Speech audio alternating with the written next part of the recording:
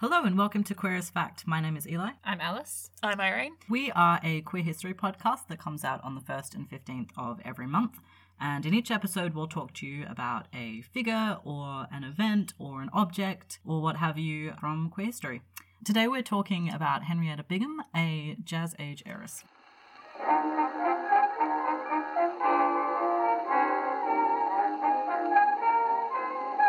Before we begin, we have several content warnings for this episode. We have discussions of alcohol and drug addiction abuse, including 2 overdoses, a possible suicide attempt, an alleged murder, and the death of one of Henrietta's family members in a car crash. There's also unhealthy parent-child relationships, peritypical homophobia, including conversion therapy, early 20th century psychoanalysis, including electroshock therapy and mentions of a lobotomy, peritypical racism, including mentions of lynchings and the Ku Klux Klan, and one use of the word bitch in a quotation.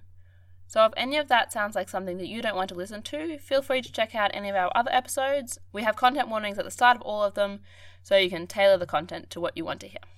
So, Henrietta Bingham is born on the 3rd of January 1901, and she grows up in Louisville, Kentucky. Her mother's side has amassed a huge fortune in ironworking, so they make engines and stoves and pipes and things, and her father's side isn't all that well off at all. He opens up a legal practice and he sort of tries to get involved with politics, but he's never really that successful, and they're primarily supported by the mother's wealth, which means that there's a lot of tension in the family because her mother-in-law views her father with a lot of suspicion. Henrietta is the middle of 3 children. She has an older brother and a younger brother, and she is daring and physically active and adventurous as a child, and she wins lots of competitions. She's the captain of a lot of sports teams, and she does well academically. Wow. Is she that one person at high school that you just hate who's just good at everything? Probably. I feel like she is. She might have had dyslexia. We know that reading and writing are just incredibly laborious to her. And then in 1913, when Henrietta is 12, the family gets into a car accident and their mother dies. Oh. Yes. So that's a good start to the episode. A happy life. Yes. But she was so happy with her sports teams. Yeah. So this affects them all in a very long-lasting and negative way. Her older brother, Robert, becomes an alcoholic and he never really recovers from that. Do you know how old Robert was when the car crash happened? I think about 16 or 17, he's a few years older than her. Okay. Her younger brother, Barry, is temporarily mute. Oh. And her father, whose name is also Robert, but who gets called Bob, so we shall call him Bob. He was very, very dependent on his wife emotionally, and he just kind of transfers that to Henrietta. Oh no. Yeah, and so they have this really codependent, manipulative relationship, and Henrietta's never really able to break free of it. Oh no. Yeah, so that's going to characterize a lot of this episode. I promise the Jazz Age happens and it's fun for a while. Okay. I don't feel like I'm in for a fun story right now. There are parts that are fun. Okay. I'm sorry. Keep going, it's okay. We're about to get up to the poisoning of an heiress. Oh, that's fun. And then a few years later, their father marries Mary Lily Keenan, who was the widow of an oil, railroad, and real estate magnate, and she is worth $100 million, which is a number so big it just kind of sounds fake. $100 million at the time? I think so. That's a lot of dollars. That is several dollars, yes. How many zeros is that after a 1? 8. Henrietta is off at a fancy boarding school at the time, and none of the children are invited to the wedding. Oh. Yeah, and Mary Lily, when she sees them at Christmas, tries to win them over with all of these really fancy presents and all of this stuff, and Henrietta isn't having a bar of it. She sweeps them all onto the floor and storms out. And Mary Lily has just sort of never been treated like this in her life, and she hates the children. So back up for a second. Why weren't they invited to the wedding? I don't know. I think that it may have just been that she didn't want them there. Okay. I don't like her. She sounds like a spoiled heiress at this point in the story. Yeah, I don't know how fair that is. There isn't a lot of her in this. How old is she? I don't know, middle-aged, genetically. I don't think she's that different in age to the father. She's an adult who's, I think, just been wealthy all her life and is used to getting what she wants and, I don't know, doesn't want adult children around. I don't know. Okay. Well, not adult children, but, Adolescent children. adolescent children. So the social situation for their father is very fraught because he's essentially seen by society as being a kept man, which isn't a great thing to be in the 1910s. And also Mary Lily is addicted to alcohol and morphine and the family's trying to keep it quiet. And then in 1917, she gets ill and dies. Whoops. Yep. That didn't last long. And contrary to their prenuptial agreement, Bob ends up with $5 million. He's supposed to get more or less? Less. Okay. Like, much less. Good job, Bob. Well Nice. done. This is very controversial, and the family objects to it. And they have her exhumed and autopsied. Yep. And it's starting to look like Bob might get charged with murder. Oh, Do you think he did it? No. Okay. poor Bob. I mean, he could have, I guess. The biography didn't think so. Okay.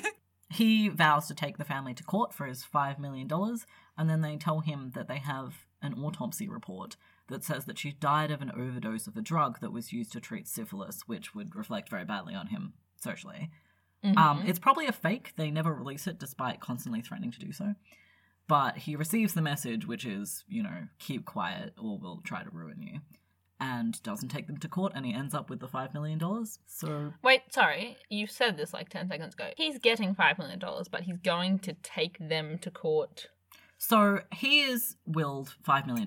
The family is like, that is nonsense, Yeah. and we're not giving it to you. He goes, well, I'm going to take you to court for my $5 million.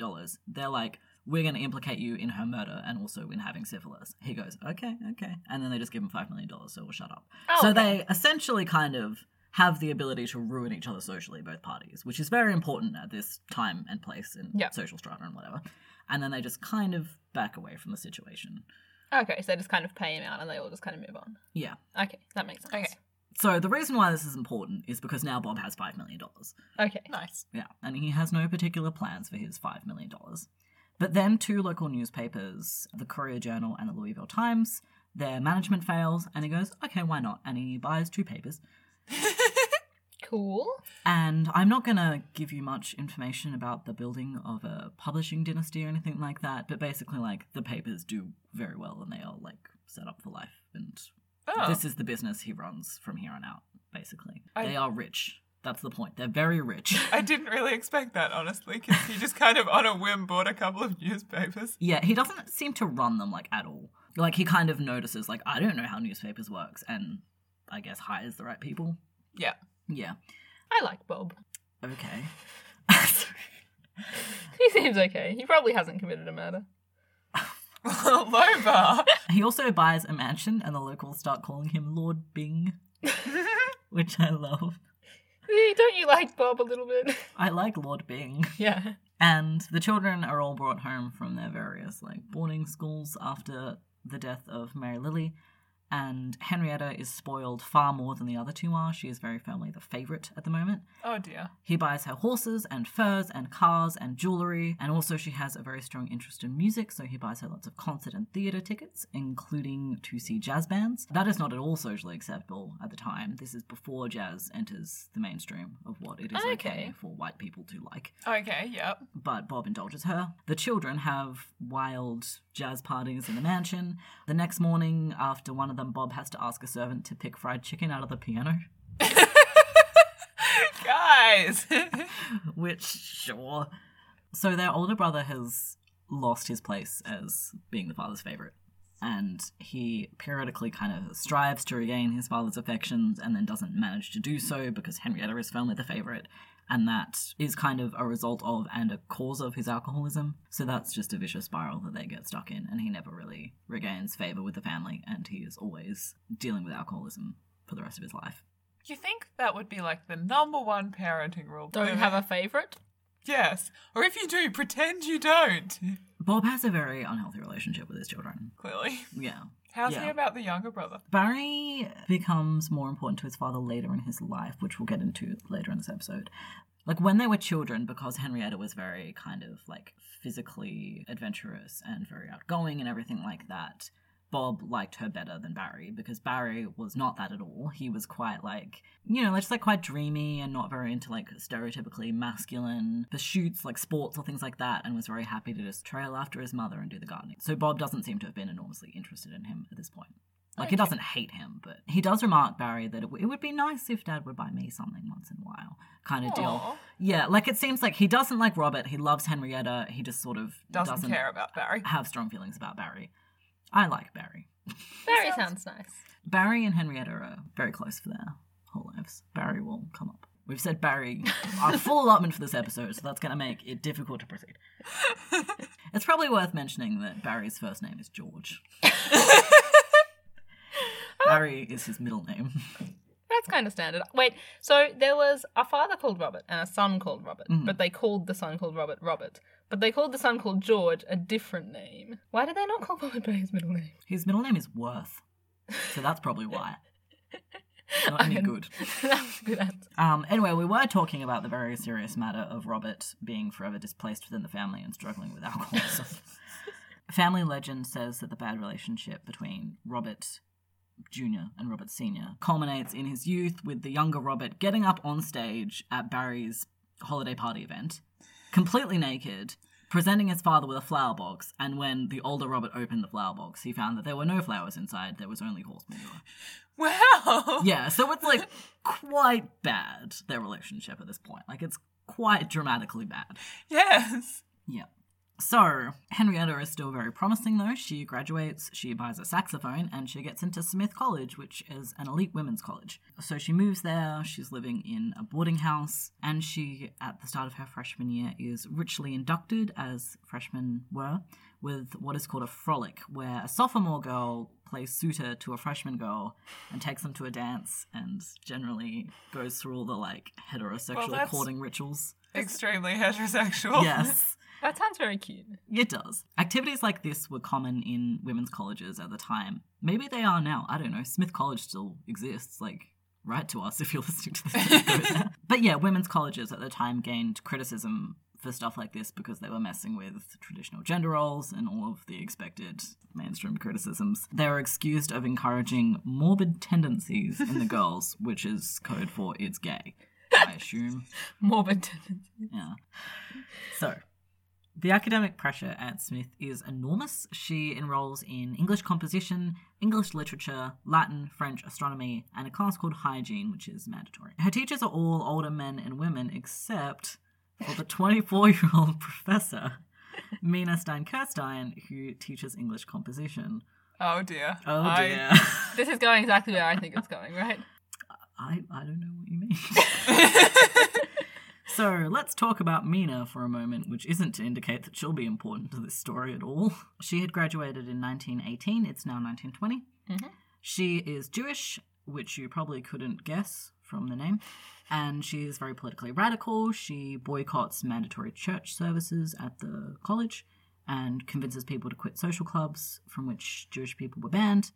And she believes that, quote, salvation and revolution are synonymous. Oh, good. I like her. So she graduates from Smith in 1918, as I said, and then she, in a 2-year span, works for military intelligence for a bit and then gets an MA. It works for military intelligence. Just casually. Yeah. Like, I'm going to take a gap year, not sure what I'm doing with my life. Maybe be a spy. Okay, time to get my master's now. The quote in the book was something like, she does a stint in military intelligence, and I was like, what, back up? Is that all it told you? Yes. And then she comes back to teach at Smith. And she seems to have made a very big positive impression on the girls that she taught. She's very encouraging and she sort of treats them as her, like, intellectual equals. So that is good. And then Henrietta also makes a big impression on Mina. And Mina, that is, spends a lot of time worrying over Henrietta. Because she's obviously very intelligent, but she's also very homesick and miserable. I think at this point, just in a way that is common for, like, a young woman who's moved away from home for the first time. She's doing very well at Mina's class, but she's struggling with some of her others, and she thinks that she might fail her exams. So the way it worked was that you were accepted, but then a few months later there were kind of like preliminary exams to prove that you could hack it there. Okay. Yeah. So she's been there a few months, and she doesn't think she's doing well enough to pass them. Part of the problem here is, again, that she finds reading and writing very difficult. So again, she's potentially dyslexic or has some other kind of learning disability or something like that. But like, she works really hard, it just never becomes easy for her. And she's very, very panicked about disappointing her father. She's the one that he has put all of his hopes on at this point for academic success, and she's worried she's not going to live up to that. So Henrietta becomes one of the 3 great loves of Mina's life. The first was a man who ran a publishing house and who has already come and gone in her life and will not appear in this story. The second is Henrietta. The third will appear later. She's very passionate about Henrietta. She's very, very in love with her, but she's also very ashamed about that. She destroys pretty much every mention of Henrietta at all in her papers. Is she ashamed because she's in love with another woman, or is she Yes. ashamed not because it's a student? Is that an issue? No. They're worried she'll be found out because then she might lose her teaching position, but she doesn't seem to be ethically worried about the fact that she's dating a student. No. Okay. I mean, the age difference is not huge there. Yeah, like it's not a huge issue, but it could have been an issue Yeah. in her head. It's not. She just doesn't want to be in love with a woman. Okay. And this colours a lot of their relationship. That is sad. Personally, I think being in love with a woman is great. Yeah, it is. If you're listening to this, do not be ashamed. You are correct. But yeah, nevertheless, they fall in love, and Mina becomes essentially kind of a part of the family circle for a bit. She meets the family, and they really like her, and she accompanies them on trips and things. Oh. Do they know what the relationship is, or do they just like, yeah, this is Henrietta's Not- close friend? At this point, at this point, they don't know that they're a couple. Mina manages to arrange for Henrietta to redo some of her classes in the fall, and first they go off to London for a nice little trip, and Mina and the Binghams go and see the Ballet Russe put on Sergei Diaghilev's productions, and they're so impressed that they go and they see him again. See them Exciting. again, rather. And the reason that's exciting to us is because, There was another episode yes, with the Ballet Russe in it, yes, who are queer. All of them, the entire company. yeah. So if you're interested in hearing more about them, go and listen to our episode on Nijinsky, and Sergei Diaghilev is in that a whole bunch. Disclaimer, they're not all queer. Yeah. Unfortunately, not everyone is queer. Mina is very connected in literary circles, and she goes and spends time with George Bernard Shaw and H.G. Wells. Oh. However, it's becoming a problem more and more, the fact that she and Henrietta can't tell anyone that they're a couple. So, for example, she is staying with a friend of hers, Frida Lasky, and she is trying to encourage her to find another man, and she can't tell her that, well, I'm in a relationship, it's just with a woman. Frida tells her that, you have to find a new man. The only alternative is to have your sexual organs removed along with your wisdom teeth. That's it. Those are the options, guys. Which, I didn't... I don't have a lot of context for this, but it was just a bit of a striking sentence, so I thought I'd mention it. I have wisdom teeth. So that occurred. Oh, okay, that was interesting. Yeah. And then in 1921, Henrietta goes back to Smith and essentially is sort of starting over as a freshman. She's very determined to work hard and to actually do well this time, but she's also distracted by the burgeoning jazz scene around her. So she starts doing badly at school again. She's skipping classes. She gets noticed for leaving campus without permission to go and see movies and to drive in cars. Ooh. And she also gets appendicitis, which means that she misses weeks of class. And their grandmother dies, which, I imagine would impact your Studies. academic performance a little bit. Mm-hmm. So she's not doing well, and she is declared a detriment to the community by the school. Wow. Yeah. Is that a standard phrase that the school uses to talk about, bad students? Or is this just a thing that they labelled her? What does that mean? It's an official, Okay. status you can have, essentially. Yeah. She's effectively suspended, and she and Mina effectively, I think, pretend it's voluntary leave for a while. I don't know when that stops being the Russe, because she never goes back to Smith after this. Okay. She's done with university. And she and Mina go off to Europe again in 1922. Again, they're increasingly anxious about the fact that they're hiding their romantic relationship. They need some more queer friends. Well, but first we need to do something a bit less fun. Oh no. Henrietta is in particular anxious about hiding it from her father, whom she has an incredibly close relationship with. Mina wants Henrietta to see a psychoanalyst because of her anxiety and because that's preventing her from having a healthy life and successful studies, but also it's because Mina doesn't see any kind of real future for them as a couple. And she also doesn't consider herself to be a lesbian. I think that's basically because, first of all, Mina's more accurately described as bisexual. She's had lovers who were men before and she will again, but also it'll be fairly apparent as this goes on, has a very high amount of internalized homophobia that she's dealing with. I was getting that impression already. Yeah. So she writes to Dr. Ernest Jones, who is part of a circle that includes Sigmund Freud and Carl Jung. Oh no, it is Freud, my nemesis. So, psychoanalysis in the 1920s. Oh no. Yes. So, it's a very hot topic of the day. It's talked about a lot, but it's also very controversial, and it's often viewed as obscene because it talks about, suppressed sexual urges and things like that. Bookstores in America will often refuse to stock Freud's works.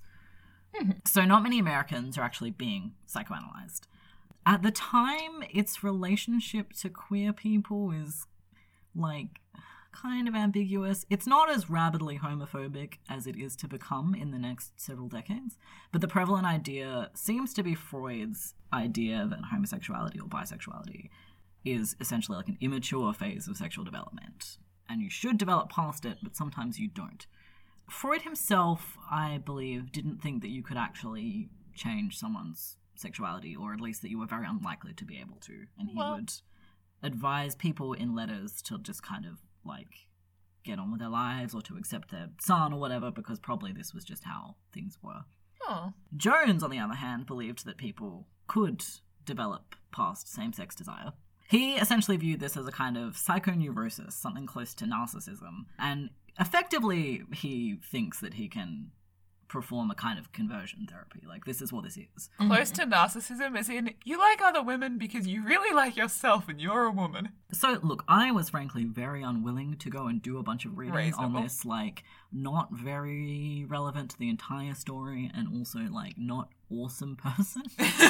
Reasonable. And frankly, I didn't think that if I read a bunch about psychoanalysis, I could be like, oh no, here, so I'll explain this to you. Like, this is nonsense. Like, we know that early psychiatry is nonsense. So, Cool. you know, Yeah. the real answer is as nonsense as the half answer I'm giving you lazily.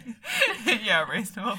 Fair. Yeah, so he's advocating a kind of conversion therapy. It's not with, like, electroshock and things like that. Like, it's just through kind of, like, sitting down and talking about how maybe you should be less gay or whatever. But, like, you know, that's Hasn't still worked. terrible, and it doesn't Yeah. work. So Mina, in writing to him, writes this 12-page history of Henrietta. We don't know if Henrietta knew about this or helped with it. Yeah, so this is questionably ethical. But basically, Mina theorizes that Henrietta's feelings for women are directly tied to the death of her mother and her father's dependence on her. Well, that's Freudian, yeah. Yeah, I it's- suspected that's where that would go, yeah. It's very similar to a lot of descriptions that Freud had written about lesbian development and, like, lesbian case studies at the time. And Jones agrees with Mina's assessment. So he thinks that she prefers women because it means that she doesn't have to examine conflict with her father, who was her, like, fantasy lover figure because of Freud. Rory, Yeah. why are you like this? Mina, in her letter, she makes it clear that she views their relationship as an extremely beautiful and honest one, but also that the secrecy is essentially destroying her, and she doesn't view it as being conducive to the fullest and most useful sort of life. Okay. So, is what Mina wants here for the relationship to be less secret or for it just to end? As it will become apparent as we go on, Mina doesn't really know what she wants. So Mina wants both of those. Like, she doesn't want to be in a relationship with Henrietta anymore, but she does. Yeah. And she struggles with that, like, forever. So, yeah. Mina tries to persuade Henrietta to go and see Jones, and she's reluctant to. She has a more positive view on her sexuality than Mina does, but eventually she goes. This really makes me feel like Henrietta was not on board with this 12-page letter that was sent. No, probably not. I liked Mina, but, like... Mina, I think, is never, like, actually malicious, but she's very screwed up over her sexuality and makes some very bad choices because of it. Yeah. Yeah, I feel bad for Mina. On the other hand, she thinks salvation is synonymous with revolution. That's true, she does. Good on you, Mina. So she starts seeing Jones, and he ends up treating both Mina and Henrietta. He's thrilled at this rare opportunity to be analysing both halves of a queer couple, and he is apparently just ethically untroubled by this, and he even discusses them with each other in their sessions. No! No! They weren't very No. good at this yet. No, they really were not yet. But surely patient confidentiality is not a difficult concept. Like, they see him for years and years and years, and even when they don't see him for sessions anymore, they stay in contact with him. And they tend to have this, like, very close, not quite entirely professional relationship with him anymore. Like, they go around his house for dinner and stuff. Okay. Yeah, so I don't think it is quite the thing where they are just conceptualizing this as, like, a purely, you are a medical health care professional who I'm seeing, and we need to maintain a professional relationship. Like, that's just not the conception that any of the people in it have. Okay. Obviously, it's still ethically dubious by today's standards, but that makes it more okay by the standards of the time. Even Henrietta, who doesn't really want to start this to begin with, views this man positively for the rest of her life and Okay. views him as, like, genuinely trying to help her, and sometimes she seems to want that help, so, like, Okay. So she's in London and she kind of just keeps extending her London visit, and the newspaper business is doing very well back home. Good. Bob periodically demands that she comes home to help him run this newspaper business, and he just kind of, throughout his life, places enormous professional and familial responsibility on her. And she's in her early 20s and is really anxious and isn't cut out for this at all. So that doesn't go well. Yes. I'm mad at Bob. Yep. I Okay. hear this. Yeah. Yes. Yeah, like, he's quite manipulative about it. He's kind of like, you have a duty to come home and, like, help me with your brothers and things like that. And it's kind of like, she's not your wife, man. No. Her brothers are adults too. Yeah, I mean, I don't think Barry is yet, but nearly. But yeah, she has no desire to come home, and she does not. Good. She and Mina go out to nightclubs, and they listen to jazz bands, and they drink gin fizzes and lime rickies and all of this lovely 20s things. And we find the recipes for these and put them on our blog. Yeah, that's a good Yes. idea. Let's get, like, genuine 20s ones. Yeah. And they attract the attention of people like the Crown Prince of Romania, who was serving in the Royal Navy at the time. That's what always happens when I go to clubs, yes. Who's the Crown Prince of Romania. And then one day Mina is doing Christmas shopping and she goes into a little basement bookshop near the British Museum. And it's the one that's run by Frances Birrell and David Garnett of the Bloomsbury Group.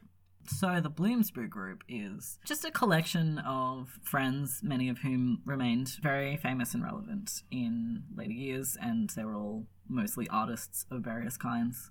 Except Keynes, who was not. Yeah, except Keynes, who was an economist. No, there were a few others who were not particularly significant as artists, but they're coincidentally the ones we don't really talk about. So it's people like Virginia Woolf and Ian Forster and that sort of circle. And Frances Birrell and David Garnett. So now we need to plug another episode that we did. So this bookstore, this very bookstore, came up in a recent episode of ours, which was on John Maynard Keynes, who was also part of the Bloomsbury Group. I think both Frances Birrell and David Garnett were lovers of Keynes. Yeah, they were.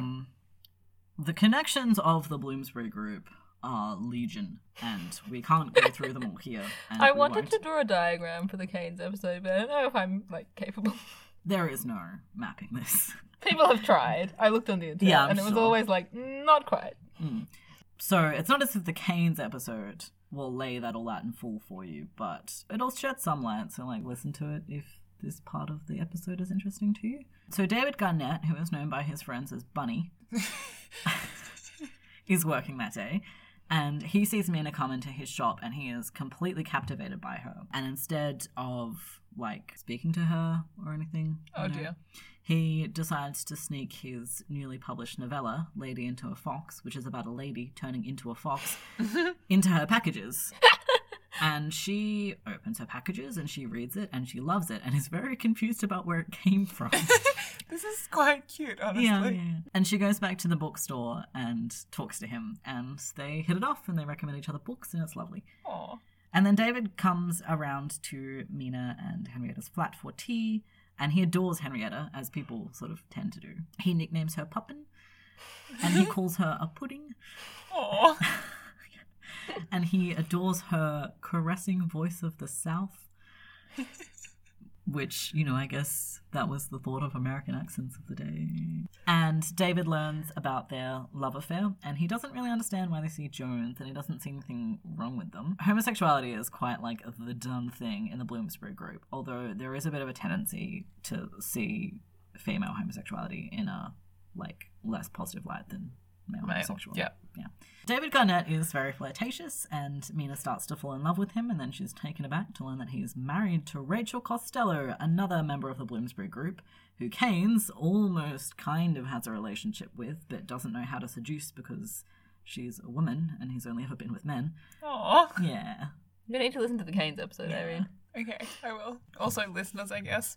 Yeah. Yeah, it'll help. I'll try to make this as clear as possible, though. I don't think that he, hid his marriage or anything. I think his circle was just quite, the norm was to not be monogamous, really. And so he just sort of brought up his marriage when it was relevant.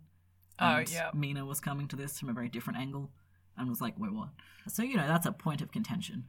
So through David Garnett, they begin to meet members of the Bloomsbury Group. They look for a country house to spend the summer in, and he suggests Lytton Strachey's house, and they go and inspect it. Is and... Lytton Strachey a man? Yes. Okay. Oh, yes, sorry. His full name is Giles Lytton Strachey. He's a writer and a member of the Bloomsbury Group. And also Okay. slept with Keynes. And also slept with Keynes, a whole bunch. Did Canes have a lot of sex, or did the Bloomsbury Yes. group all sleep with each other a Yes. lot? Okay, just checking. But was Canes an abnormality? Nah. No, right, not cool. really. He did have a lot of sex. So they go and inspect it. They meet Dora Carrington, who is Lytton Strachey's platonic life partner. I adore their relationship. And they really like the house and they want to rent it, but then Lytton decides that he couldn't bear to have them live in his home because they're Americans. Unfortunately, some of the Bloomsbury group are quite snobby in English. I apologise, American listeners. If it helps, they would have been appalled at us staying in their house as well, because we're Australian, which is probably even worse. Nevertheless, David Garnett decides to use his birthday party to present them to the group in full.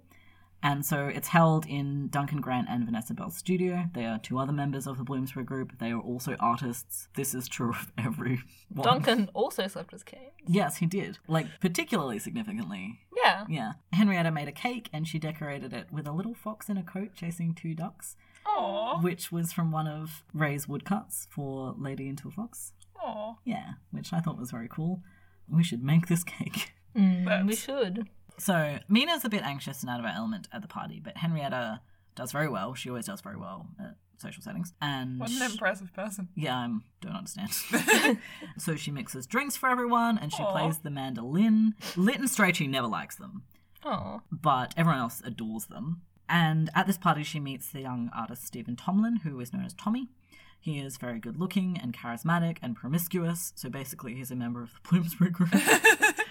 And he pursues her, and she's very attracted to him, but she's also hesitant about it. And they have a sort of relationship that drags on for a while. He both delights in this relationship, but also resents her. There's a bust of Henrietta that was done in marble by Tommy that we will put a photograph up on our social media. Oh. So Mina wants Henrietta to find a male lover and move on from their relationship. Yeah. Like, that is ostensibly the goal.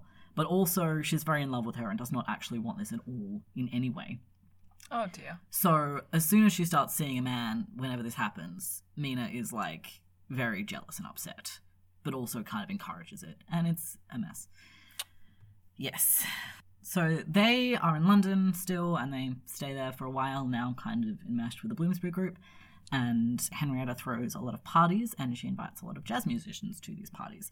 So jazz, as I've mentioned earlier, is not quite proper for like a young white woman to be into yet. It's quite controversial, and a big part of that is, of course, just because it's created by African-American musicians, and this is a very racist time. But it's also still very successful. Like, it's becoming more and more successful. Okay. So, for example, Florence Mill and Edith Wilson are two very talented jazz singers of the time, and they put a troupe together, and it's successful enough in America that they can fund a trip to London.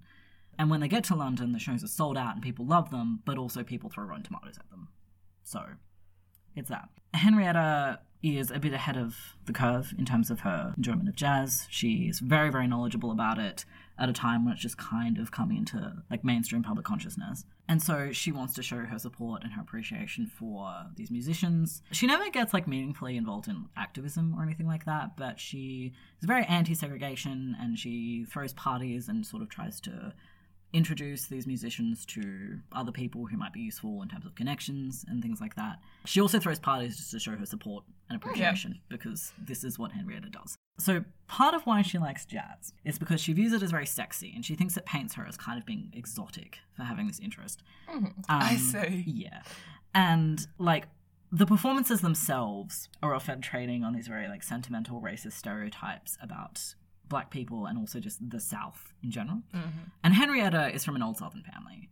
And so she's probably responding to the nostalgia presented in these pieces somewhat. So that's the situation as best as I can lay it out. Yeah, I think she has her heart in the right place and she's not like overtly awful or anything like that. I don't want to use the phrase she's a product of her time because I think that's often used to sort of Excuse things. That excuse things and also historicize things a bit. Kind of be like, oh, well, back in those days, people were racist. And it's like, yeah, okay, those attitudes are still around and also saying weren't universal that's then. just the time, like, doesn't productively deal with that in any way. So they have one of these parties where she invites her musician friends, and at one of them, this is not important to the plot, it was just fun and I'm being gratuitous. Mina's younger brothers, Lincoln and George, I'm not sure if they're like children or teenagers at the time, but they are young people, are visiting from Boston, and they wake up because of this raucous jazz party that's going on. And so they end up getting dressed in girls' pajamas and then are led by Lydia Lopakova in an impromptu pas de trois. Lydia Lopakova being Keynes's wife, who was a ballerina. And then 10 years later, Lincoln helps form the New York City Ballet, so maybe it was formative. I guess he learned something. Yeah. That was good. Lytton Strachey, who apparently hated Henrietta and Mina, seems to have been relatively fond of these two children. He gets them drinks, and he apparently answers a bunch of questions that Lincoln has about his beard. He had quite a long beard. Later on in the night, Henrietta stands up on top of the piano to play the saxophone. And also, just to get Keynes in there one last time, over the summer, he takes the boys to a bunch of galleries and things. So, Oh, Good on you, Keynes. yeah, I just really enjoyed that information. That just sounds fun. Yeah. In 1923, late in 1923, Mina and Henrietta finally go home, so they've been there for like a couple of years at this point. Aw, I was having fun with them hanging out with the Whimsy group. I was enjoying this part a lot. I'm sorry. Blame Bob. God damn it, Bob. Bob has been writing to her constantly for advice on the newspapers and on her brothers, and finally he insists that she comes home. She does plan to return the following year. And Mina also comes back. She's very insecure about her relationship with David. He's made it clear that his two other lovers, who are Rachel Costello and Duncan Grant, are more important to him, but he still likes her, and he's putting a fair amount of effort into trying to sleep with her. I mean, at least he's communicated. Yeah, I think they just want different things Yeah. out of this. I mean, I very much feel like Mina has no idea what she wants. Well, Mina is quite, like, she believes in the sanctity of marriage and things like that, and I just don't think is cut out for becoming a part of a, like, complex polyamory web. Yeah. She never does sleep with him, partly because of what he constantly calls her Puritanism, and partly just because she's very in love with Henrietta. So she leaves London, and she's both considering getting a publishing job in London to be near him and also never seeing him again. Okay. So she does somewhat not know what she wants. Yes. Yes. So Henrietta is very bored and restless back in Kentucky. She briefly opens up a bookshop with Barry with her father's money, but she gets bored of it very quickly. Tommy is very desperate to have her come back and to be in some kind of steady, definable relationship with him. And he's constantly writing to her, and she's just not terribly forthcoming with her replies. She will just take ages to reply, and she won't send very long letters and things like that. And this is a pattern with her lovers, where someone will fall like... I mean, we've also established that she struggles with Yeah. reading and writing. Yeah. It's not super surprising if she's going to write short letters and reluctantly. Yeah, but I think it's also just that she just doesn't care as much as them. Yeah. Is this with Mina, though? That's not the situation, is it? We don't know. Okay. Yeah, those letters don't survive. Mm-hmm. Also, they're, like, up until this point, haven't really had much occasion to write letters. They've always been together. That's true. That's true. But yeah, like, someone will fall desperately in love with her, and then she just never returns it to that extent. Then she writes to David Garnett and asks if he can ask Tommy if he'll marry her. She's very unsure about what she wants and how she feels, but she's tempted by marriage because it's a way out of a life that she isn't happy with in America, and it's potentially way out of her father's control. That just sort of gets left hanging for a while. Do we know if David Garnett did ask Tommy? So I think he did, and Tommy kind of said that he would, but, like, that circumstances would need to be different than they are. Like, I think it was kind of like, I mean, if you really want this, I would totally marry you, but what is going on? Okay, fair. I mean, fair. Yeah. That's how I would react in this circumstance, I feel. Yeah. Mina and Henrietta still have feelings for each other, as you might expect. And they're again very stressed about being discovered. Now they're back in America and away from their nice queer group of friends. And then something bad happens. We don't really know exactly what. Henrietta's relationship with her father reaches its lowest point, and Bob severs all ties with Mina. Wow. Yes. Okay. So 3 accounts of what this story exist. The first is that Mina tried to seduce Bob in order to get his money and be with Henrietta. Who gave this account? So they're either from letters at the time or they're, like, Bingham family legend. Okay. The second is that Bob tried to seduce Mina but was rebuffed and banished her. And the third is that Robert, the older brother, saw an intimate moment between Mina and Henrietta and told Bob. The last is probably what happened. Yeah. Yeah. The last sounds the more plausible, yeah. Yes. But in any case, Mina is forever barred from the family, and Henrietta does not react well. Okay. So that is bad. In June, Henrietta and her father go back to England to broker purchasing contracts. Let's never talk about that. Henrietta is reunited with Tommy, and it's very awkward, and they just kind of don't know how to proceed. Essentially, they're only communicating through David. Poor I mean, David. I did wonder about that when she asked David to ask him to marry her. Like, you're already writing letters to this man. Yeah. Bob returns home at the news that he might be considered as a presidential candidate by the Democrats. What? He's been involved in politics, I guess. Okay. But Henrietta stays in London. He does not become the presidential candidate for the Democrats. And then she spends time with the Bloomsburys again. Everyone still adores her except for Lytton.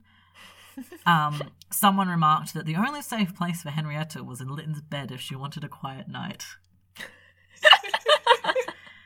I'm just imagining that, her coming into Lytton's room like, hey, I don't want to do anything. Can I just sleep in your bed? He would be like, get out. I want to know why he hates her. Is it just because he's a snob? I guess we never know. I think so. Okay. Well, it could also be because she starts spending a lot of time with Dora Carrington, who goes by Carrington, and they start up a relationship. One day, Henrietta poses nude for her. The sketch survives. Oh, good. It shall be on the blog. Excellent. And after she poses nude for her, they have sex, which Dora describes as ecstasy and no feelings of shame afterwards, which is quite a big deal. Good for Dora. Because she had a long pattern of revulsion towards her body and would reject potential lovers whenever things started to get serious and things. So I'm glad that she had a nice time for once. That's interesting, because there are a fair few nude photos of Carrington. Oh, are there? Yeah. Yeah, all right. Well, I don't know. I imagine that's complicated. Yeah, I'm sure that is complicated. I started to delve into this and then I was like, listen here. This is another episode and you know it. And then I refused to. But yes, it's that old pattern where Carrington is very in love with Henrietta and Henrietta is never really that attentive and won't reply to her messages for days at a time and things. I understand. Yeah. I truly ignore my messages for days at a time. Same. She's also kind of in a relationship with Tommy at this time, but it's also just very up in the air, as it has been. She also sleeps with David Garnett at some point. Mina is very upset whenever Henrietta has another lover, but she feels especially betrayed by this because she had feelings for both parties. I feel like both the people I'm crushing on get together. It's like a victory. You only have to crush in one place. Your social calendar is so much easier now, Mina. So, despite whatever happened earlier with Henrietta's family and whatever happened with Mina and Henrietta are still together at this point? Yes. Okay. So Mina invites Clive Bell, who is the husband of Vanessa Bell, who was briefly mentioned earlier, and was another Bloomsbury Group member, to a party, and they get drunk, and she has to write him a letter the next day to kind of be like, so what happened? Oh, no. And everyone assumes that they slept together, and then suspicions are confirmed a few weeks later when Clive Bell writes to Lytton Strachey and mentions that Mina's underclothes are the best in America. Mina's underwear comes up again in this episode. I want to know more about it. Did she just have really good taste in underwear? Did she spend a lot of money on it? Was it just... I don't know.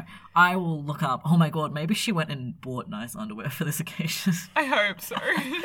Yeah, I don't know. I could find the letter and see if he, then details it, but I doubt it.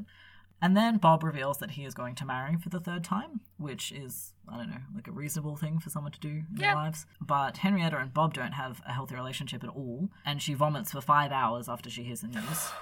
No. She feels she's being punished for not paying enough attention to him. This might be a little Freudian. It's not good. Yeah. It's unhealthy. They're codependent, and they don't treat each other well, and it's bad. I mostly wanted to mention this marriage because of that reaction. His wife is a woman called Aline Muldoon Hilliard. She is from a gravestone and monument making family. She's never important again. Okay. Yeah. So goodbye, Aline. Aline Gravestone. Aline Gravestone. And then in late 1924, Henrietta withdraws from the Bloomsbury Group. Their opinions of her have been collectively calling because of how she's been treating Tommy and Carrington. They're very harsh on her, though. Carrington talks about American female bitches. Yeah. And Tommy writes, kind of half in jest, of her lovers that, quote, if they only knew what risks they are running, falling in love with you, they would hang themselves before dinner and die happy. I sometimes wish I had done so. Oh, no. So then Mina goes back to America in 1924, and she meets Henry Tomlinson Curtis, who is the third great love of her life. He is married when they meet, and they have a very unhappy marriage and is trying to divorce his wife. So this is a risk to Mina's reputation again. She describes him as a very male Henrietta. I see. Yes. You're making some choices there, Mina. No, they love each other. It's good. Can I Okay. ask a question about Mina? Yes. So she was working as a teacher, Yes. and then she just kind of went off to London for a while. What's her source of income, or is Henrietta supporting her? I think her family has some means. Okay. But also she is involved in various sort of literary pursuits. She does translations of Proust later on. Mhm. Yeah, so I'm not sure what she's doing at any given time, but she has various sources of income. Okay. She keeps the relationship secret because she's worried that Henrietta will be upset. It's Jones, the psychoanalyst, who breaks the news to her. We don't have a record of her reaction. But Henrietta does become quite good friends with the two of them and will go to the house and stuff, so it's Okay. all right at some point. Anyway, when Harry's divorce goes through, they get married and he buys her nice lingerie for the wedding. And it's found in a trunk in the Bingham's attic, bearing Harry's monogram. It's either stolen or gifted, we don't know. But it's definitely ends up in Henrietta's attic. Okay. Yeah. Huh. That's the last of Mina's underwear. Okay. She obviously just liked underwear, I guess. Yeah, that's reasonable. Yeah, if it's come up in the historical record. In 1925, Henrietta comes back to America and she moves to New York because of the jazz scene there. She gets a job selling ads and building the subscriber base for Theatre Arts Monthly. And she has a circle of Southern friends and creates an atmosphere of glamour and gaiety achieved almost entirely with bourbon and mirrors. Which was That was a good quote. Yeah, I liked that. And then she meets up with the writer Jack Houseman, who she had originally met in London. And they go out drinking and dancing, and they start dating because, like everyone else she meets, he falls in love with her. He's very, very insecure and struggles a lot with anxiety and self-pity and things like that. She's from this enormous, influential family and from a lot of wealth, and he's a very, like, small-time tradesman and struggling writer. Aww. So that impacts, you know, his pre-existing tendency towards being very self-conscious and things like that. Bob is very threatened by him. He doesn't want to lose Henrietta to anyone. So again, this is Bob. unhealthy, and I hate it. Yep. He offers to make her his associate and legal successor publicly if she returns home. And she kind of confesses the situation to Jack Houseman, that she feels like she's drowning in guilt and responsibility. And I think she kind of wants him to help or to save her from this in some way. Yeah. And he can't. And it's bad. And then they're separated for quite a while because of his work, and she decides to go back to England again. They write, but as always, he writes much more, and he's very dissatisfied with her replies. He wants her to come and spend the winter with him in Vancouver, and she decides to spend it in London instead, which he's very upset about. Yep. And so he goes to Mina for advice, and she just tells him all about Henrietta's relationships with women and how anxious and undependable she is, which seems, you know, a bit like a break in trust. Yeah. Somewhat. Yeah. Jack is pretty overwhelmed by this. It feeds his insecurities again, and all of his insecurities and his self-pity and everything take a big toll on the relationship. He ends up alternating between adoration, verbal abuse, and then self-flagellating apology, and Yeah. that just gets in an unhealthy circle. And in the end, she can't deal with that, and they break it off. And then in January of 1928, Mina's husband gets pneumonia and dies. Oh no. And Mina is heartbroken, Aw. and she's never the same again. Oh. Yes.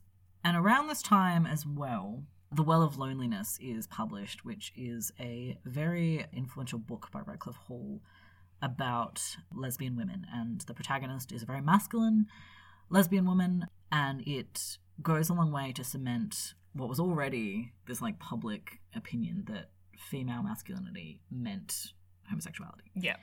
Bob, at this point, also can't pretend that Henrietta is about to marry a man or that, you know, her relationships with women are platonic. And so he kind of decides to have a bit of a don't ask, don't tell approach to her relationships. He kind of tacitly Okay. approves of them. Like, he'll let her have some of them, stay with them and things like that. But he demands that her appearance gives no hint of masculinity. And so she dressed kind of alternately in masculine and feminine dress before this. Okay. Now on, she always wears skirts. So... Yes. Bob.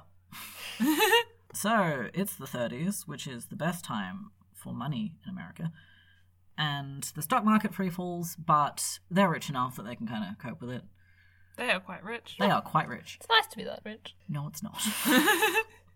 It's unethical. Yeah, that too. It's both pleasant and unethical. True. Things seem to settle down a bit. She lives with her father for some of the year. Their relationship seems okay. She is drinking more and more and using alcohol to cope more and more, though. Oh no. One night at the Louisville Country Club, she makes a pass at a debutante, and the debutante runs out of the bathroom and leans over the grand staircase to yell, "Henrietta Bingham just kissed me on the lips."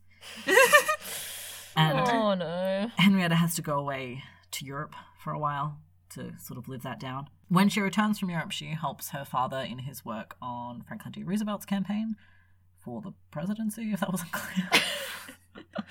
When Roosevelt wins the presidency, Bob is up for the ambassadorship to the court of St. James, which is just the American ambassador to England. The good old murder investigation from back in the day gets dragged up, and there's a lot of drama in the press, and FDR calls him my favourite murderer behind his back. So that might be a new fact that you just learnt about Roosevelt. Who was Roosevelt's favourite murderer? Yes. You're welcome on this very specific trivia question. If it ever comes up, you owe us a beer. However, he ultimately gets the job, and he tells Henrietta that he'll do it, he'll go if she goes with him. Of course. Stop, Bob. Just stop. Bob, you need to grow up. And then he collapses due to stress and is in ill health, and so he basically manipulates her with that, and she goes with him to London. So she's living in their townhouse, and she's hosting a lot of social events, and she's very successful at that. And then a successful US tennis team comes and stays with them, and it's headed by Helen Hull Jacobs. She is quite cool. She pioneered wearing shorts as a woman in tennis. They still Professionally. don't do that. They still wear skirts. Yeah, but they can wear shorts. And some of them do. They wore, like, calf-length skirts, and she wore shorts. Yeah. And it was a thing, at least then, that other women could then also wear shorts. Wear shorts, yeah. So she's very successful and competitive and self-disciplined and into clean living and things like that. And because she met her, she falls in love with Henrietta. She becomes very close with the family. She has her own room in their house very quickly. Huh. This is one of her relationships that Bob is willing to turn a blind eye to, and the public is very determined to never talk about homosexuality.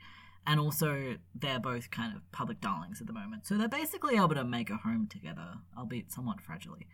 And they're also With Bob. with Bob.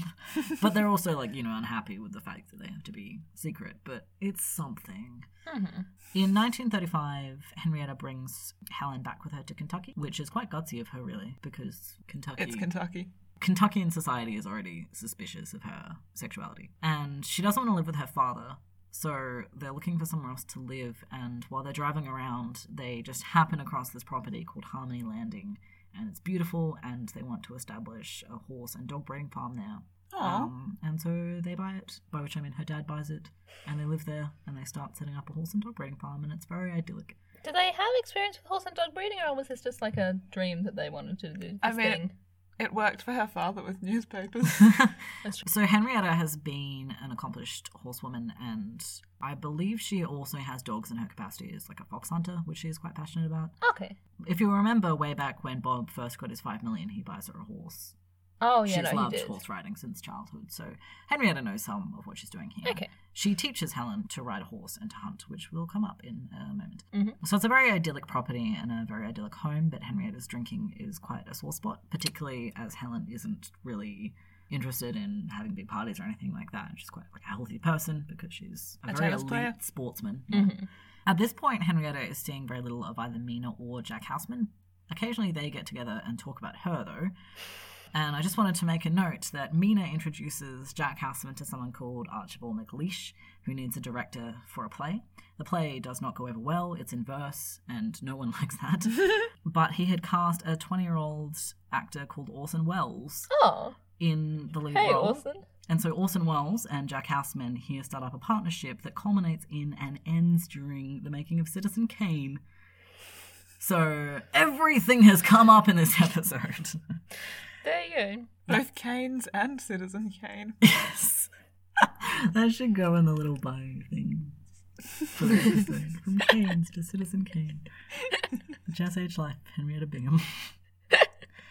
Mina goes back to England to revive a love affair with Clive Bell. She writes to him that she was counting the days since an accomplished hand has stroked my lovely spine. Which was dramatic, and I liked it. Yes. Yeah. Yes. I like that she thought her own spine Yes. was lovely. Yeah, my lovely spine. Good for you, Mina. Picture my spine, Clive. Picture it. Yep, so Henrietta teaches Helen to hunt, and then when Helen wins at Wimbledon, she is asked... Yeah, no, she's a really good tennis player. Okay. She gets put on the cover of Time magazine. Oh, wow. Which we will also put on our social media. Mm. Yes. It's kind of nice that we're now in the age of, like, you know... Time magazine. Time magazine. Photographs. Yeah, just like a lot of media being produced because we'll have content to put up. I wonder how many queer people have been on the cover of Time magazine. We can find out. We should research this. Yes, we'll just have a little Time magazine cover series. Yeah. But yeah, she wins at Wimbledon and she's asked to what she credits her success, and she says, I think the hunting I did the past year was grand training. So basically she's trying to credit her lover in public as best she can. Oh. And that's That's she can nice. do. It is nice. I mean, it's sad that she can't actually just be like, yeah, my girlfriend's amazing, but like, oh. Sad about that. Bob does his ambassadorship in London and then he lingers there for a little while because of the war. But he comes home in 1937. He is getting much weaker and much sicker, and he makes his final will, and then he passes away. Oh. Goodbye, Bob. Goodbye, Bob.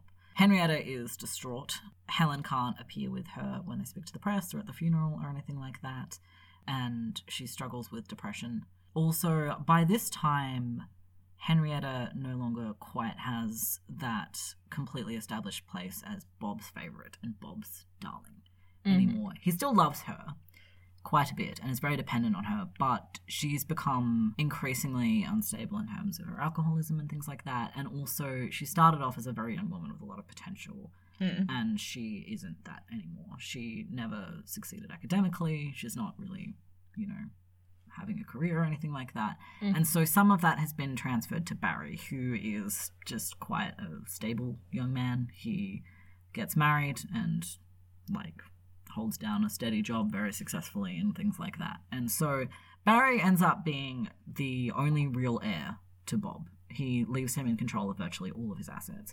All he leaves Henrietta is Harmony Landing. He does leave her with a trust, but he leaves Barry as the ultimate executor of that trust. So he basically lets Barry decide what living she'll have. And, like, the amount suggested in the trust, or however it works, isn't really enough for her to be running the farm on.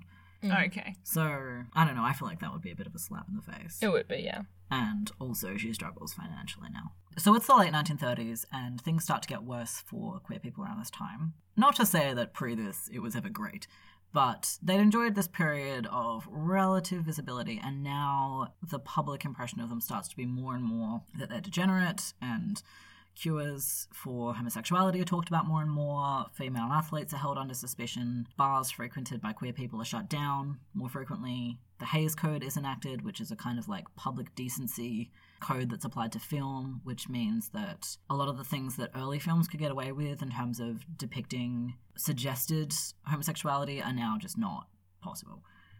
Oh no. So this, of course, also makes things harder for Helen and Henrietta has always struggled with secrecy, and now that's even worse. So Henrietta tries to kind of make a clean break from things. She's been splitting her time between her family home and Harmony Landing, and now she moves to Harmony Landing permanently, and she kind of purges her belongings, and she leaves some trunks in the attic, and she goes and she starts breeding horses. And it's just very difficult for her as a woman. As I said, she doesn't have enough money per year to manage the farm. Her stepmother is quite difficult to get along with. Barry's wife is also difficult to get along with at times. He resents Henrietta's very close relationship with Barry. And she feels like an outsider in the small town that is near to her home. There's a lot of gossip about who Helen is in the community. By this point, they've been together 5 years, but they start spending time away from each other just to deliberately kind of escape attention. And, yeah, and this strains their relationship. And then they see each other in New York and they have some kind of falling out and they both go home with different women. Helen does return home again, but ultimately they can't sustain living together anymore. They still seem to love each other very much, and they're still in some kind of relationship, but they're just not living together anymore. I have a letter that Helen wrote Henrietta around this time. So for a little background, Henrietta's nickname for Helen is Hono. So she writes, I haven't forgotten your promise to go to the doctor for me and give me a report. I don't like to be tiresome about it, but I want to put my own mind at rest. That is in reference to Henrietta going to a doctor about her alcoholism. Yeah. Such wonderful days are ahead for all of us, beloved, if you will only feel well again. Horses from Harmony Landing would be world famous. We will throw historic, brilliant parties and pool our brains to think up all sorts of fun, and I will be your farm manager when you need one, and put you to sleep when you need that too. Aww. We can be happy and proud together, darling. But even if you don't like this plan, I am beside you, behind you, and on top of you, if you want, naughty Hono. You can do and say nothing to stop the constant flow of deep and growing love that goes out to you from my heart every time I look at you. Which, like, I'm just really emotional. Aww. I also just really like the, like, bit. Yeah. Yes. That was a good letter. It was a good letter. Yeah. And, yeah, Henrietta gets rid of all of her letters from female lovers, and this is the only one she keeps. Aww. I'm just really emotional. Oh. I love Helen. Why and when Because does she get rid of her letters? I think she gets rid of them periodically because if they're discovered, she'll... It'll be bad for her. Yep. So she gets rid of the ones from, like, the past. So Helen gets involved with the Navy during World War II. She also writes a bunch of homoerotic pulp novels for the government. For the government? Yeah, to like... Helen does? Helen does, yeah. To get women to want to join the war, she writes a bunch of pulps about like Oh. sportswomen joining the Navy, but they're all massively homoerotic. And then when the war ends, she just keeps writing homoerotic pulps. It's great. I love it. I love Helen. I want her to have her own episode. We'll see if we can. I think that'd be a case if we'd have to just do our own research and things to an extent. I Yeah, don't know. one And day. I don't want that, but one day, yeah. So she stays in the Navy for a very long time. She eventually becomes a commander, but she leaves in the 1950s. It's ostensibly because of financial cutbacks, but it might have been because of the purging of gay people that was happening under McCarthyism. Barry also enlists in the Navy during World War II. He's about to move to Washington, D.C., and he asks Henrietta to join the family for a week's holiday before he moves there. And while that is on, she has a breakdown, and what exactly happened isn't recorded, but it deeply upset Barry's wife, and it's bad enough that Barry has her put in a sanatorium. Oh no.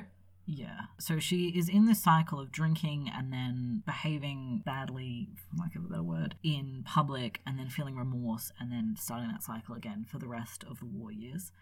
She struggles throughout her life, and especially sort of at this point, with feeling like she doesn't actually have a purpose that she's trying to fulfill in life. You know, other people are moving on and building careers or having marriages, and she doesn't really have either of those things. And so she struggles to kind of find something to make her days meaningful. She's also at this point becoming increasingly estranged from key figures in her life, like her brother and Helen. She tries to apply to WAVES, which is the Navy's Women Accepted for Voluntary Emergency Service. I like that they made a silly, catchy acronym for that. Me too. I always approve of those. But she's just not well enough physically to do it. She's losing a lot of weight. In 1942, Barry's wife, Mary, I really should have said her name prior to this moment, but whatever, hires a nurse to stay with her at Harmony Landing just to make sure she eats. She does some work drumming up land and agricultural labour volunteers from women in the area. Mm-hmm. And sometimes she's grateful to have the work and to have a purpose, and sometimes she's just frantically questioning what she's doing with her life. And she keeps using alcohol to cope. Doctors see her sexuality as the cause of her addictions. And I mean, they're kind of right in that she's dealing with a lot of homophobia that's been put on her by society, and she's using this to cope. But that's not what they mean. They No. mean queer people are degenerate and are inclined to Alcoholism. vices. Yeah. Yes. Yeah. She has more than a dozen breakdowns and is hospitalised half a dozen times between 1940 and the late 1960s. So the war period is fairly well documented because people are scattered and everyone's writing letters to each other. But then it ends in 1945 and we just kind of lose track of her for a bit. So we have a bit of oral history, we have some photographs, there are a few financial reports, and there's letters between Barry and her physicians, but that's it. So we know that Mary, who is the brother's wife, has her liquor cabinets padlocked, and she hacks the padlocks off. She also summons a psychiatrist who says that Henrietta should be watched around the clock, heavily sedated and fed intravenously.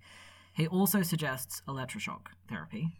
Psychiatrists are bad at things at this time. They're pretty bad at things now, and they're so much worse then. Yeah. Which is a new thing, and Henrietta opposes to it, which Mary basically thinks is just her being annoying and stubborn. Wow, how annoying. Don't want electric shocks. Yeah, so she has electroshock therapy. Basically, everything that is happening here would have been massively traumatic for Yes. her, and it's very upsetting. She is prescribed Seconal, which was to help her anxiety and depression and also to help get her off alcohol. It wasn't understood at the time that these could be addictive. and also combined with alcohol that they can kill you. So she has a severe overdose and almost dies, and it's possibly a suicide attempt. So her horses are doing well sometimes. She's having like occasional That's success. something. But she isn't doing well herself, and she's struggling to manage the farm. And she never manages to, and she never really wants to integrate into the conservative rural Kentucky community. And she's kind of stuck there. Yeah. And this is just how her life is now. Until 1950, when she puts Harmony Landing on the market and she moves to Manhattan. And then she meets Dorothy Bigelow Holland, who is almost 60, so she's like about a decade older than Henrietta. She had starred in Cole Porter's first musical and also alongside Mae West. Oh. Yeah. There are only like 12 people in America at this time. There are only 12 people in like the world. So she's no longer acting, but she's very enmeshed in the like queer theatre world. Okay, this sounds better for Henrietta. I thought this too, yes. That's not like I thought this and now like Horrible. it is better. Okay. Yeah. That's good. But her alcoholism and her depression continue, and she ends up in hospital. She escapes the hospital and goes to her apartment, and Dorothy calls the hospital because she's not well. So when she ends up in hospital, who admits her to hospital if she escapes? Did somebody else put her in hospital? I imagine so. Okay. She gets put in hospital continuously by like her family. Like she's not well. Like Yeah. she does need some kind of care, but the care they're giving her isn't actually productive in any way. Yep. I would argue. Like the fact that I think Dorothy puts her back, she's not Yeah. like in any way composed or anything. She's doing quite badly. Like it takes 4 hours to sedate her and take her to the hospital. Okay. Yeah. And she's sedated and force-fed through a tube, and they take the opportunity of her being out of it and essentially, I think, not able to protest to do more electroshock therapy. She tells Barry that she's going to jump out of the window if he doesn't get her out, and he takes her home. So the doctors aren't talking about it in terms of her being mentally ill or anything like that. They're blaming it on her mother's death and her homosexuality and her never having married. Okay. Yeah. What year are we in now? We are in the 1950s. Okay. Yes. They suggest performing encephalograms on her to see if there's something wrong with her brain, and she refuses because she's scared that that's going to lead to a lobotomy, which Yeah. Barry did consider looking into. Yeah. But that never happens. To be clear, it never happens. Okay. And then at the age of 53, she becomes engaged to Benjamin Franklin Mackenzie. Where did she get him from? Who is We this don't guy? really know. He might have been a bartender or a waiter. He's referred to as both in like letters from the time. Okay. They get married in June. By September, he's run off, and 4 years later, the divorce goes through on grounds of desertion. Okay. So is this possibly maybe linked to the idea that they were telling her homosexuality was the problem here? And that she Maybe, didn't but get married? I don't know. we know nothing? No one knows. There's like a photo of them sitting at a table together. I'm like, I don't know. Okay. That It was as literally- much information as you had? Yeah, that is literally every fact I have for you on Benjamin Franklin Mackenzie. Okay. He just came out of nowhere and went to nowhere like 3 months later. Yeah. The reason why this is kind of relevant is because it worsens her financial situation because they like buy a house together. Oh, And he yeah. runs off. Mhm. And she's like, okay. Yep. Yeah. She goes back to England in 1955 for the first time since 1937, and she gets in touch with David Garnett. He says that he felt upon hearing her voice that he had opened a door into a scene in 1923. He wants her to meet his family, especially his daughter, who is named Henrietta. Oh.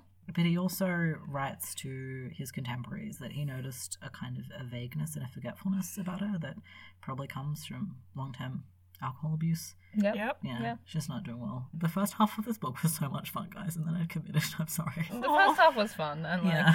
So a lot of little details we have about her come from the memoirs and the writings and the letters of artistic crowds that she's not really in, but is associated with the members of. And this is kind of really her last hurrah for being involved with any of them, and she passes out of mention at this time. Over the 50s and the 60s, her life is increasingly occupied with doctors, and her family starts not wanting her to come to events because of what she might do. Barry has to sit her down and kind of have a very frank conversation with her about her finances in the wake of her disastrous tiny marriage to whoever Benjamin Franklin Mackenzie is, which she's very ashamed about. So Dorothy remains committed to her in the 50s and 60s, but Dorothy is, like, not a young woman, and she can't look after her. And Barry pays a woman to live in her apartment and to make sure she eats and takes her medication.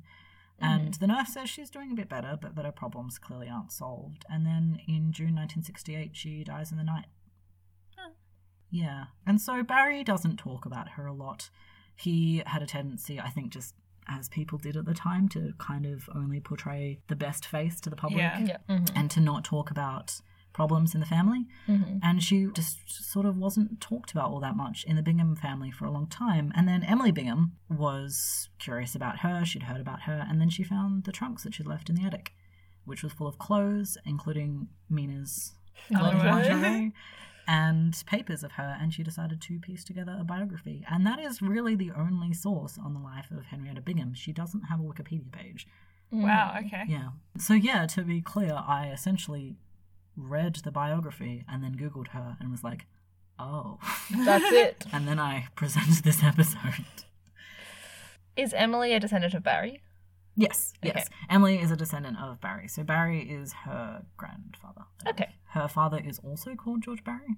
Okay. Emily Bingham is not called George Barry. Good for you, Emily. Yes. Yeah, good for you, Emily. I'm sorry if you listen to this, Emily. Yeah, so Emily Bingham, by the way, named her daughter Henrietta as well, which I thought was quite nice. That's good. So Emily ends her biography of her great aunt thus.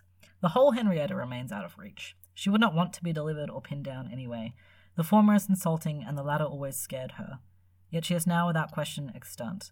The trunk is open. This volume is, in sense, another lover, pursuing her and being pushed away. Henrietta leaves us with a series of sounds, unceasing calls to come home, ice clinking and emptying highball glasses, a saxophone note trailing away at the party's end. This is just really dramatic and I enjoyed it. I'm picturing her standing on the piano. going to say. It's so dramatic. A tennis racket smashing a ball, a powerful car engine sighing as it shut off, pills rattling in a bottle. She took freedom as far as she could. She gave pleasure by not living the brilliant life expected of her. She disappointed her father, her brother, her lovers. Henrietta's charm and best efforts could not dissolve the pain she spent years trying to escape, but in her return to us again, she may even briefly find acceptance. I enjoyed that paragraph. So that was Henrietta Bingham. So the biography of her, written by her great niece, is called Irrepressible, The Jazz Age Life of Henrietta Bingham. If you Google Henrietta Bingham, it will come up, and, like, nothing else will, so it's easy to find. Yeah, and I also wanted to make a note that if you're interested in this and you want to go read her biography, like, do it. It's interesting, it's great, there's a lot that we have to cut out of someone's life to fit into an hour. But also, yeah, just be aware that those racial dynamics come up and that, like, her father has a much worse view on African Americans than she does. She's a positive influence on him and he, like, moves away from those views, but those views are listed. And he talks about lynchings and things, and be careful if you go and read this book if that kind of thing is something that you don't want to read. Yes. Like, there are a few stories he tells about an ancestor of his who was in the Ku Klux Klan and things like that. Like, it's right in there. Yeah. How do people feel about us having done this episode? Henrietta doesn't do much, also lives a very unhappy life. Obviously, neither are things that we just do not talk about, but it's not, like, you know, something that we've massively talked about yet. Yeah, I mean, she lives a very unhappy life, in a large part because she's queer. And it's just very frustrating to read something where it's like, if not clear fixes, then, like, clear problems that did not need to be these problems. And her life was, like, ruined because of it. Like, it's not as if, you know, we get someone with depression and alcoholism and we can just solve it like that today. You know, like, she had so much pressure put on her academically. And it's like, if she was today, maybe, you know, someone would have picked up on the fact she had a learning disability. And, like, maybe she wouldn't have experienced such crippling homophobia and things like that. You know, like, she starts out with all of this potential. And then I feel like, society makes it, like, impossible for her to ever really follow through on having, like, a happy life. Society makes it impossible for her to follow through on her potential and then is disappointed in her for not doing it. Yeah. She also doesn't do any less than, say, Anne Lister did. She travels a bunch. But I think the thing is people. more that Anne Lister feels that she has purpose and she has goals, and that Henrietta Bingham struggles with the fact that she does not her entire life. And I'm not saying that she is worth less because of that, but, like, she felt that her life held less meaning because of that. I'm definitely on board for queer historical figures that don't do anything. Like, I'm happy for that to be a thing. I don't feel like we should limit ourselves to people who are famous or people who you can define with an occupation or something like that. I mean, that's going to be most of them just by default. Yeah, most of them we've heard of because they're famous other than their queerness. I think she's worth talking about because, like, it's very nice to talk about queer people who do what they want and are successful, and that's very important for us to talk about. But it would be a misrepresentation if we didn't also talk about queer people who didn't succeed at what they wanted and also who suffered because they were queer. Obviously, we still have to talk about that history, but I do feel like I need to be able to contextualize that in some way that's, like, useful for people. Her life just trails off into a spiral of, like, trauma and misery. But I don't think that I can say anything about it. Yeah, and I don't necessarily feel like you need to say anything about it. I think we just are going to have to acknowledge that this is a sad one. Yeah. And sometimes there are sad ones. Yeah, and that is a part of queer history, that sometimes people have lives with no nice narrative and then it ends badly. And homophobia happens. And homophobia happens, and that's a part that we have to talk about. I love her. Like, at the very least, she was a charismatic and happy person who made people happy. And then later she wasn't a happy person, but she still made a fox cake once and danced on a piano playing the saxophone. With that, thank you very much for listening. If you enjoyed our episode and want to follow us online, we're on Tumblr as Queer as Fact, on Facebook as Queer as Fact, and on Twitter as Queer as Fact. You can also write to us directly at queerasfact@gmail.com, and you can find all our other episodes on Podbean and on iTunes. If you listen to us on iTunes, please rate us and review us because it really helps us. And we'll be back on the 15th of October, where I'll be talking to you about Rosa Bonheur, a 19th century French artist. Thanks for listening, and we'll see you then.